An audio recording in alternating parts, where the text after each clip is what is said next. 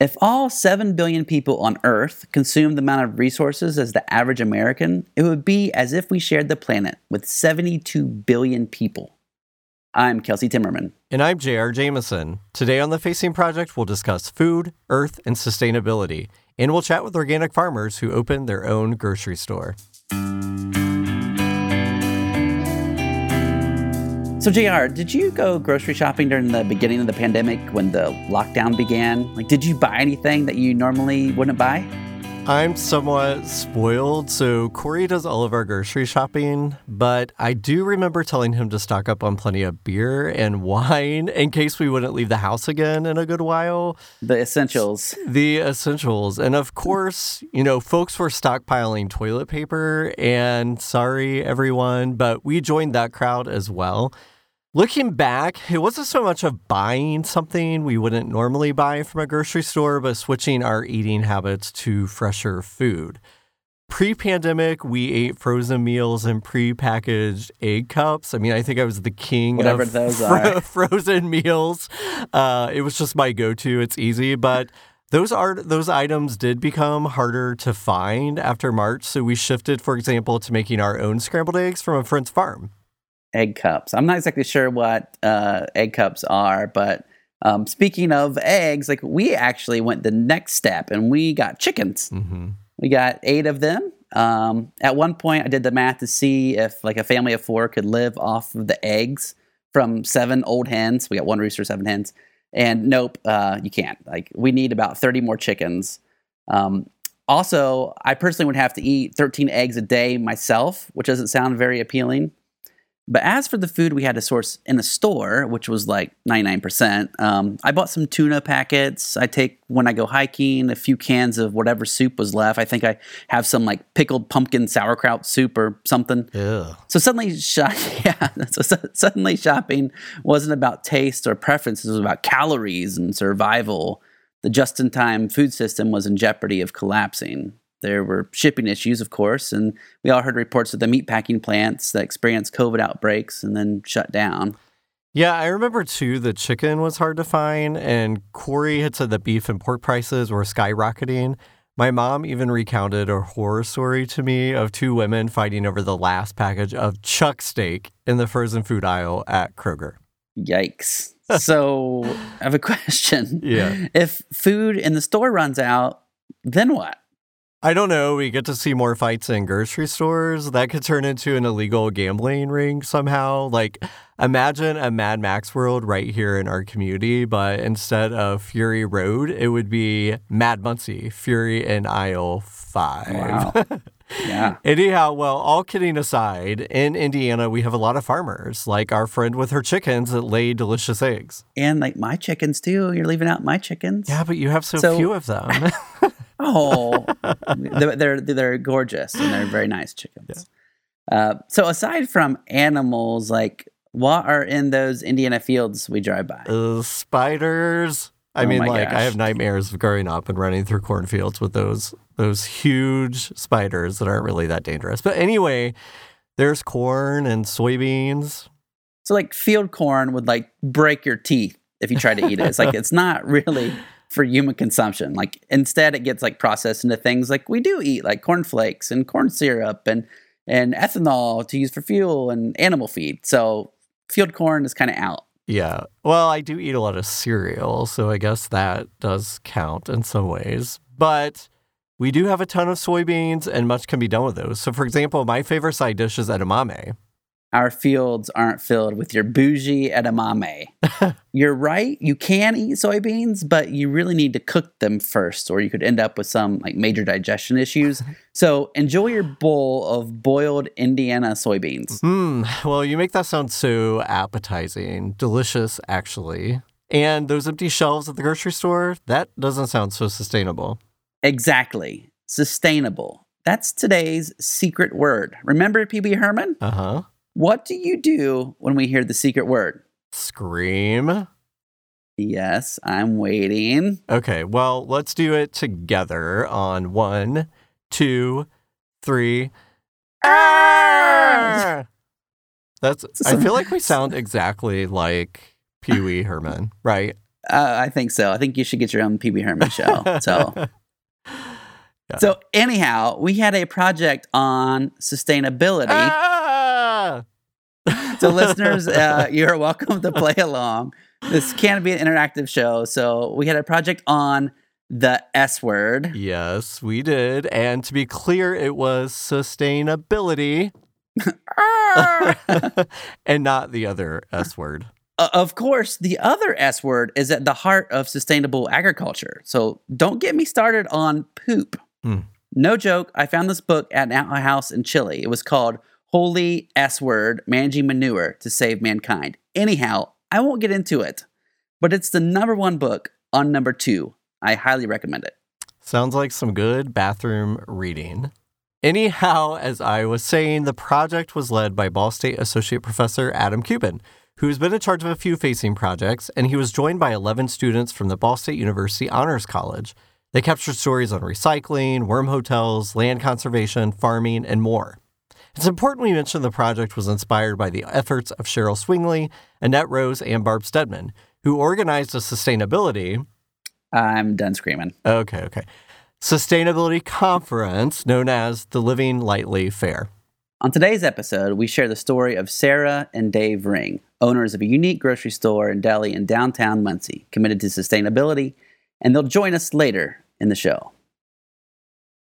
When we opened the doors of the downtown farm stand for the first time back in 2007, it didn't look like a store at all. We didn't even have a sign out front, and the inside of the store was still partially under construction.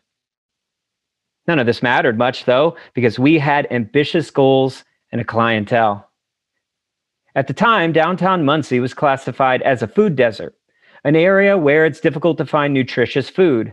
And it was true.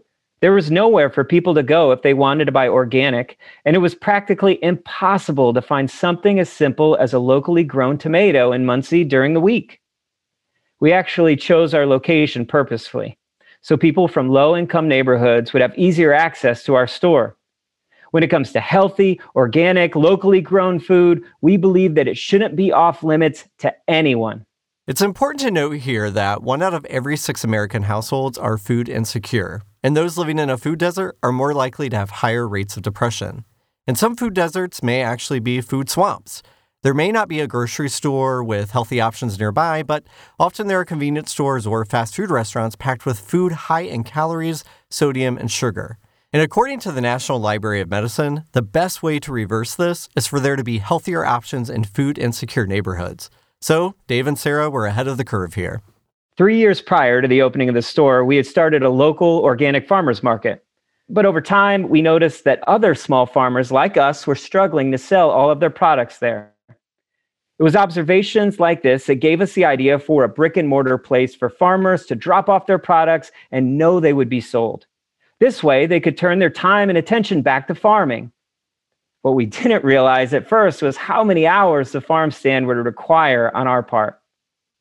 A lot of time was spent trying to get together all of the small things it takes to open a store like ours. We needed coolers, a cash register, shelving, and the costs began to add up. For the first year, we managed to keep our farm going as well as keep the store open for 1 day a week. But the more hours we put into the store, the more successful it was, so we expanded to limited hours 6 days a week in 2009. That was when we realized we would have to put the farm on hold. We knew it was a necessity to support local organic farmers and give consumers access to good, healthy food, even if we weren't going to bring home a paycheck until 2 years after we opened. One comment that we get fairly often is that our prices are higher than those of similar products being sold in stores such as Walmart and Target. While this is true, it's important to weigh the costs and benefits. There's a natural instinct to say, I can't afford it. But to be able to live and eat healthily and support a clean environment, many of our customers end up sacrificing unnecessary things like cable TV or the best data plan. An example of one such person is a woman who frequently came into our store to buy ground beef a few years back. She told us that despite the higher costs, she believed it actually saved her money because our meat lasted longer, whereas the meat from corporate grocery stores would shrink in the pan from all the fat and water. And this is just one example. Many customers notice that our food tastes better and is more filling than processed foods they had eaten before. One of the harder aspects of what we do, though, is ensuring that everything we sell is organic first and foremost. We won't accept less, so it can be awkward when non-organic farms come to us to sell their products, and we have to decline. At one point, we found out that our local honey producer hadn't been selling their own honey exclusively. Instead, they had bought commodity honey in large barrels and sold it as their own. So we had to back out of business with them. We don't focus on being environmentally friendly simply for the purpose of being labeled as a sustainable business, but rather because we are genuinely concerned about the impact we are having on our world. So, JR, do you remember those Choose Your Own Adventure books? Of course, it was my reading of choice until my 5th grade teacher told me I couldn't write book reports on those. Apparently, someone wasn't willing to get lost in a multi-adventure tale. Okay, JR. So in this scenario, we're gonna do one. In this scenario, you're a farmer, and on your farm you have a building full of dairy cows. So what do cows do? They eat.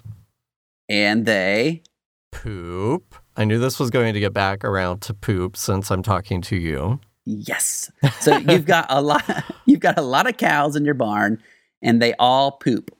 But you don't have enough land to spread all of the manure. So you put it in a big old lagoon. It fills up with 21 million gallons of cow poo. Gross. Here's where the adventure comes in. Okay. Giant bubbles form on your poop lagoon. These are 20-foot tall methane bubbles the size of small homes and are able to be seen from space. So, do you A, call somebody and ask for help? B, think to yourself, yeah, it's just a big bubble. And well, I've got this here pocket knife in my pocket. And then you take a paddle boat out to one of the bubbles and try to pop it. Totally option B. I mean, what could go wrong? And of course, it's an adventure if this is a choose your own adventure book. So I'm going with option B. Okay, option B. You slip your paddle boat into the lagoon of poo and gingerly step inside. For a moment, you recall happier days fishing from this boat. But then the smell brings you back to the present. And you pull up your handkerchief. You pull out your knife, insert it into the bubble, and boom, you are blown 40 foot through the air and your eyebrows are burnt off. But you survived. And I'm covered in poo?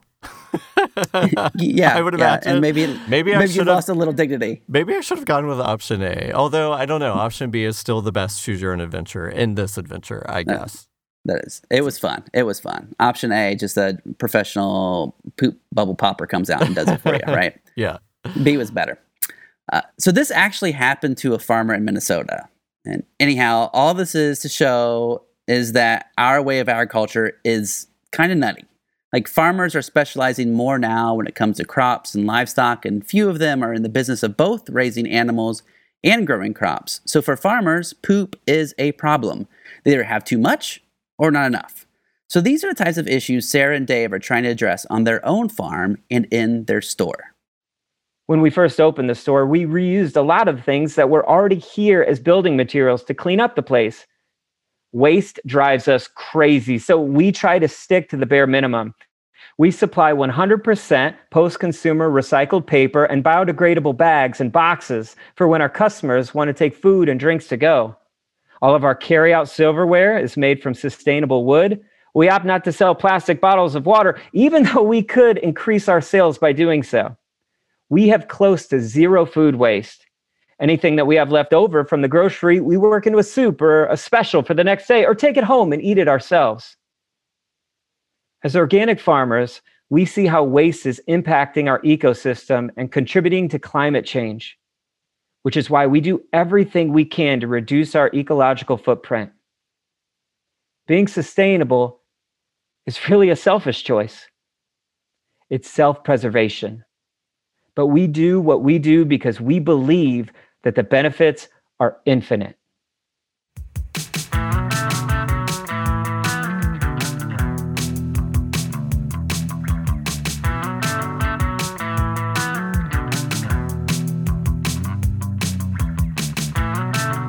Sarah and Dave Ring are organic farmers and owners of the Downtown Farm Stand in Muncie, Indiana. Welcome to the show, Sarah and Dave. How you doing? Good. Thanks for having us. Great. Thanks for having us. Yeah, thanks for always being great supporters of the Facing Project. We've eaten a lot of your paninis through the years, so it's helped fuel the project for sure. So in 2013, the Organic Consumer Association published a list of grocers that sold 100% organic products. It was a short list, and the Downtown Farm Stand was one of only 5 that exclusively sold organic products. So congratulations on that. But Hey, why not slip in a little Kraft mac and cheese or Frosted Flakes? Like, why is organic so important? Well, we really wanted to create, the demand, so that if there were producers or processors or anything in the area wanting to do organic, that demand would be there. And then we kind of pass that demand up. So when we have a distributor like our beer and wine distributor or anybody else, and they try to sell us other goods, and we're like, well, no, we're an all organic store. What do you have that's organic? And so then they ask their bosses and their distributors. So that request just kind of travels itself up the line. Really purchasing with our dollars, we don't really want to purchase anything either that's not organic. We're kind of, I guess, purists in that sense. But so that's a great. Well, you're supporting organic growers and like the industry as a whole. But like fundamentally, like why? Like why is it so important for you to support organic in terms of like environment, cultural aspects, economic? Like what is so critical about organic that you've just like don't compromise on that one area? Well, Go ahead. I would like both of us to weigh in on this because we're each have our own reasons. For me, I always, when you're searching for a career or just a lifetime of what you want to do with yourself, and I really wanted to contribute, make the world a better place, and when I stumbled upon organic farming like in depth, and I started reading books and becoming knowledgeable of it and getting influenced, I began to understand that it was one of those rare answers that you find in life that can solve a lot of different problems. So it can clean up the environment. It can put people to work in good, clean jobs. It can give you healthy food for with higher nutrient contents, and then you can cut down on the amount of toxins entering your body through pesticides, and clean air and clean water. And then you're building communities, and so if you're throwing local into the mix, then you're purchasing that food in your community, which is adding to not just the economics of building community, but also just the giving people something to do that they feel empowered in their community. So it just seemed like a no-brainer that it was something that I was kind of shocked that hadn't caught on more, and that maybe we could help. I would say for me, when we moved out to California and we had all the wonderful farmers markets, that was kind of my first experience with a lot of fresh food, where it was very exciting to, see all the food and create things with the food. And then I started seeing how the food really impacted me, those around me, whether it be, pets, then once we have kids, the kids, how it affected them. And it really became, medicine for us, and a lifestyle. On the other side, I could see when, things that weren't healthy, things that weren't natural, things that weren't organic, had a negative impact on ourselves, our pets, our children. Mm-hmm. So I think that's what really started the passion for me and has kept it going. People kind of laugh when they come over sometimes, employees or whatever that we don't know really well. And they're like, wow, your house looks just like the store. It's like, yes, yeah, we have the store because we live the store, Yeah. we take those values at home. And with organic farming, it's a lifestyle that doesn't negatively impact anyone else or anything else. And that's really important to me. It builds up communities, it builds up people, and it just doesn't have a negative impact. Yeah. So you both grew up in the Midwest, is that correct? Mm-hmm. Yep. So I'm not even sure if I knew what organic food was until I moved away in like the early 2000s. I remember being in North Carolina and a coworker of mine was eating an organic orange, and like I think I made fun of her for it. And apparently I thought like real food required chemicals and everything else was like for hippies or so I've come a long way since then. But like when and how did organic become something that was important to you personally? It sounded maybe that was in like California. Like is that when you first like heard about it? That's when I was first exposed to it, really. Of course, my grandparents farmed, and, back then there really wasn't an organic. It was just the way that they grew food. For me, so when we moved out to California, I had an idea about trying to do an internship on a farm. I actually got exposed to it while at Ball State. There was a group of friends that were all, we were growing gardens and things at the time in the city. And I got some books. Elliot Coleman was one of the first books that I read, and he's of course extremely inspiring. And then we were moving to get, outdoors and do something totally different than what we'd done to that point, because we were both from the Midwest. And so then when I got out there, it was pretty easy to find a farm to connect with that needed an internship. So I did an internship in Placerville, and it was definitely an accumulation of all these events that kind of just further instilled that we were on the right track, doing the right thing, and no turning back. Mm-hmm.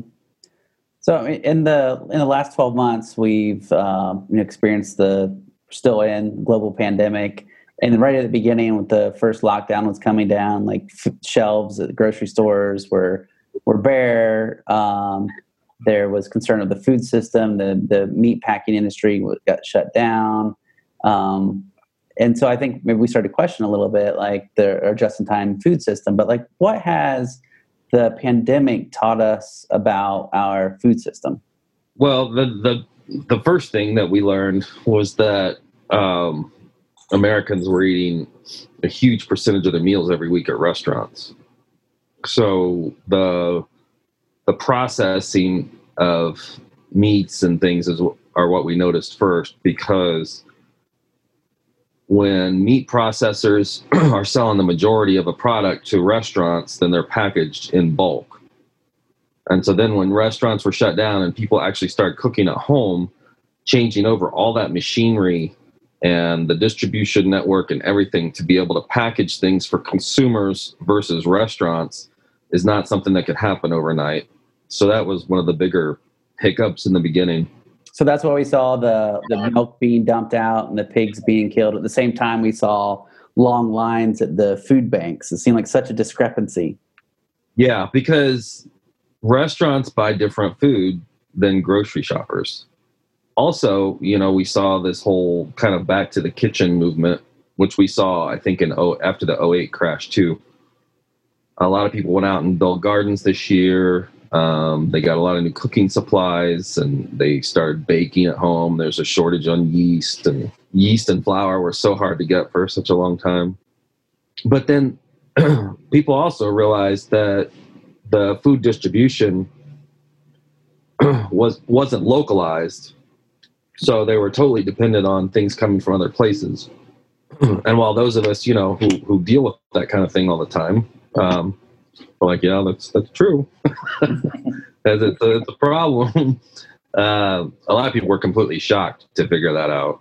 And so there kind of was this buy local push for a little bit. But then, as things do, the page gets turned and people kind of go back to not worrying too much about it.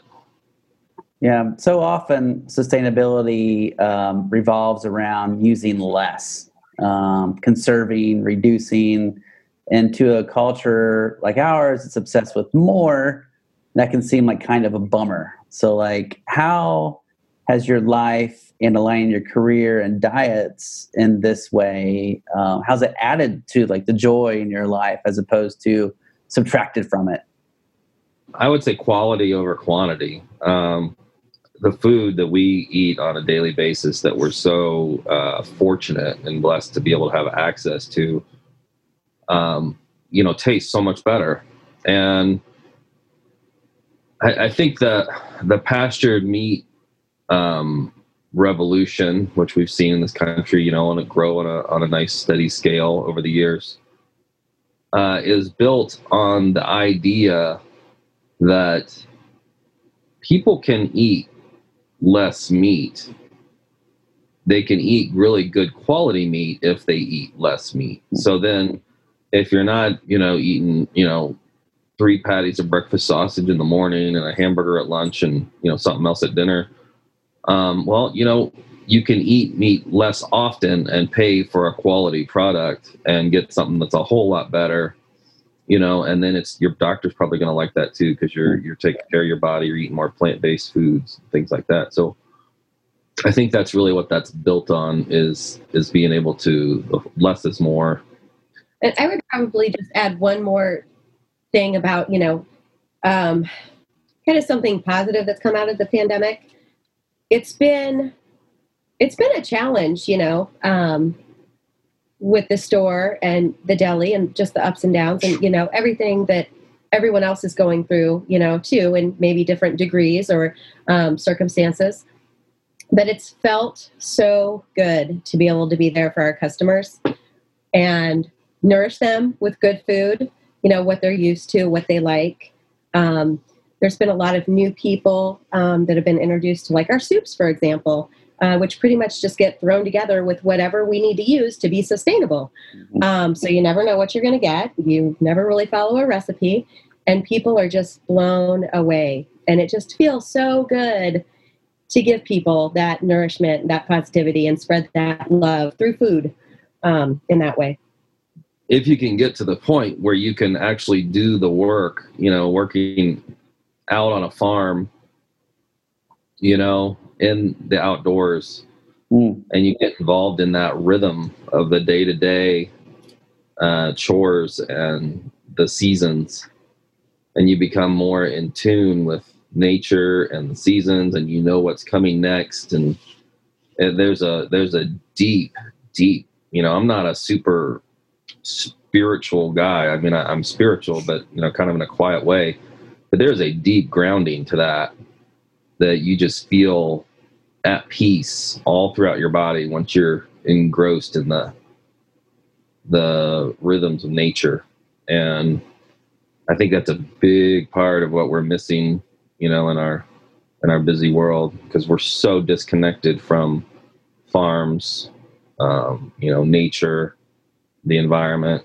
I mean, on the day-to-day basis, so many people have so little contact with nature. I've even heard people talk about how important it is for them to, when they're working out in their garden, to take their shoes off and to just be out there barefoot. And I was on the farm in Hawaii, and I did that all day barefoot. Oh my gosh, I had blisters all over my feet. Maybe take it a little bit at a time. Ease into it. Yeah, it was. But it is. That's a thing. I mean, and Indiana is so great. The Midwest is so great for that because, you can walk outside in the grass and we don't have, scorpions or fire ants or anything like that. And it's a great. There is something to it. You do feel. Like I said, I'm not even one to really believe in energy, but I feel like there is something there. Yeah. Thank you so much for taking the time and being part of the Facing Project. Sarah and Dave Ring, thank you. Thank you. Thanks, Kelsey. Appreciate it.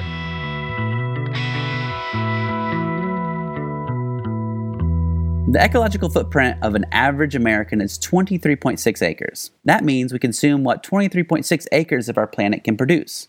If all 7 billion Earthlings were Americans, we'd need 5 planets.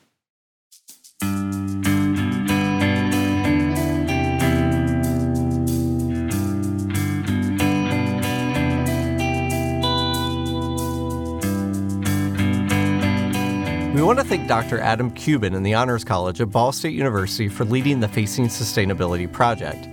The book is available at facingproject.com and at the press page. Facing Sustainability was inspired by the efforts of Cheryl Swingley, Annette Rose, and Barb Stedman. In this episode, Carl Frost played Dave Ring, with story by Becca Forder and Bryn Marlowe. To listen to past episodes of this program, visit indianapublicradio.org/The Facing Project. From there, you can subscribe to the podcast, where you'll get episodes of The Facing Project delivered to your device each month. Listeners can contribute stories or volunteer to share the stories of others with The Facing Project that may appear on the show. More information at facingproject.com/inspireaction. And to continue the conversation about this episode, find us on Facebook at The Facing Project. The Facing Project is recorded at Indiana Public Radio at Ball State University in beautiful Muncie, Indiana, and is produced by the amazing producer extraordinaire, Sean Ashcraft. The show is distributed nationally through PRX. We are your hosts, Kelsey Timmerman and J.R. Jameson, and until next time, we wish you the courage to share your own story and the empathy to listen to others.